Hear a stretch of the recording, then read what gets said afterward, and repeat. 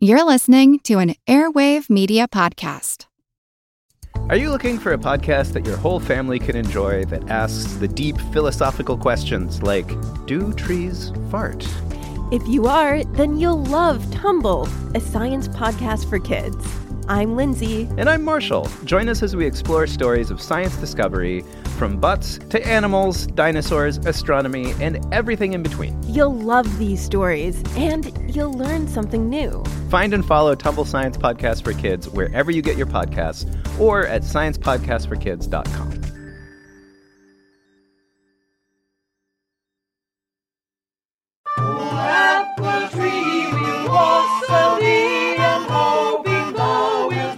In centuries past, Anglo-Saxons would greet each other with the words, "Was hael," or "be of good health." In winter, they would toast each other with a wassail drink of hot-spiced ale, and they drink to the health of apple trees to ensure the tree's growth in the coming year.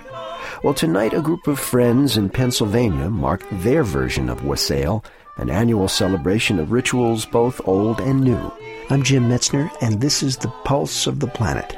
Thomas Dempsey has hosted this event at his home in Dunmore, Pennsylvania, for more than 30 years.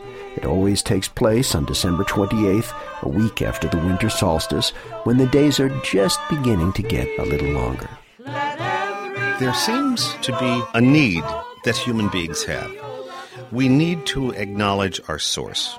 We need to acknowledge the return of the sun. We need to return some of the gifts we were given.